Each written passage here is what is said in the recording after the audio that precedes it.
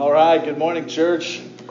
I'll start with the obvious question. If you've been coming consistently, when did we start letting long-haired guys just random in the building and play music on the stage? And that is a policy we put in recently. If you have a Tom Selleck caliber mustache, you automatically can serve in any capacity that you would like. No, serious answer. We are blessed to be a church plant that was planted by a church plant and that is committed to multiplying and planting more churches. Josh is a leader and a member at the church in Fayetteville that helped plant us and that still provides a significant support today to us. And so it's always great when we have somebody visiting from our family in Northwest Arkansas. This morning, we're going to finish the second half of Galatians chapter 1. But before we do that, I just wanted to say one thing, just a kind of a quick add to the announcements. The membership class on March 3rd, if you are interested in learning more about Rooted, who we are, what we believe, what it would look like to be a part of this church, that class isn't a commitment. It's just a time for you to come, for us to sit around a table, to have lunch, and to just ask honest questions. So that's going to be on March 3rd. That'll be right after the gathering, and it'll last for like an hour and a half, 2 hours tops. We'll provide lunch, and I'll have some information for you, and it'll just be a really honest time to talk about who we are, what our story is, and what questions you might have. So if you'd like to be a part of that, think about that, and just let me know, and then we'll make sure we plan lunch accordingly. Additionally, kind of in that same vein of just getting to know, we've had a lot of visitors lately, and it's been super great to get to meet many of you. I would love to connect with you, just grab coffee, and just learn more about your story. And maybe, I'm not coming to make you a sales pitch. I have nothing to sell. Jesus is sufficient, and there are many churches in our community that preach Jesus and are worthy of being a member of. I'd just like to get to know you and know how we could serve you and help you on that journey.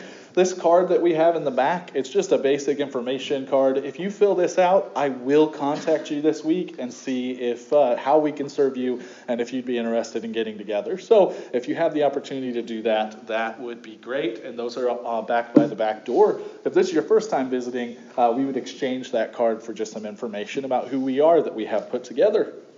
This morning, before we start, I want to do something a little bit different. Over the last couple weeks, I have had the great privilege of getting to spend some time with some of the families in our body, some new and some who have been here for a while. And I'm just reminded that, we just have a lot of folks going through real heavy circumstances. And the enemy is not above telling horrible lies and seeking to bring people down in the midst of that. You cannot plant a gospel-centered church that is about the kingdom of God without the enemy seeking to stop it and to do what he does. Like if you, it's so easy to like play that off and not really think about that. And that's what's desired. That's naive, and that's terribly naive. He wants nothing to do with what is happening here in this place. And James makes us a promise. In the book of James, we see this promise starting in verse 16, chapter 5, verse 16. Therefore, confess your sins to one another and pray for one another that you may be healed. The prayer of a righteous person has great power as it is working. That's an incredible promise. Like, he's not talking about a righteous person as if, like, you have some means of making yourself righteous. He's talking about those who have been made righteous by the blood of Christ. And he says, like, if you've been made righteous by Jesus, there is great power when you pray for one another. Like, he promises us that. Like, God tells us that is a means to access his power. And yet so often we can overlook that and not really feel the weight of that and take hold of that. And so this week I've been convicted as I am sitting and I'm just thinking about all these different things happening. And man, I've seen it in my own home, just like the way that the enemy sneaks in and lies and convinces us of things that aren't true. I'm convicted as I think, my natural tendency is, man, what do we need to do to fix this? Well, God's pretty clear about that. That's what he does. And we look to him and we be dependent on him. And so this morning, I just want to take a minute and I want to ask you, we're not going to get weird with it. This isn't some kumbaya. I won't make you hold hands.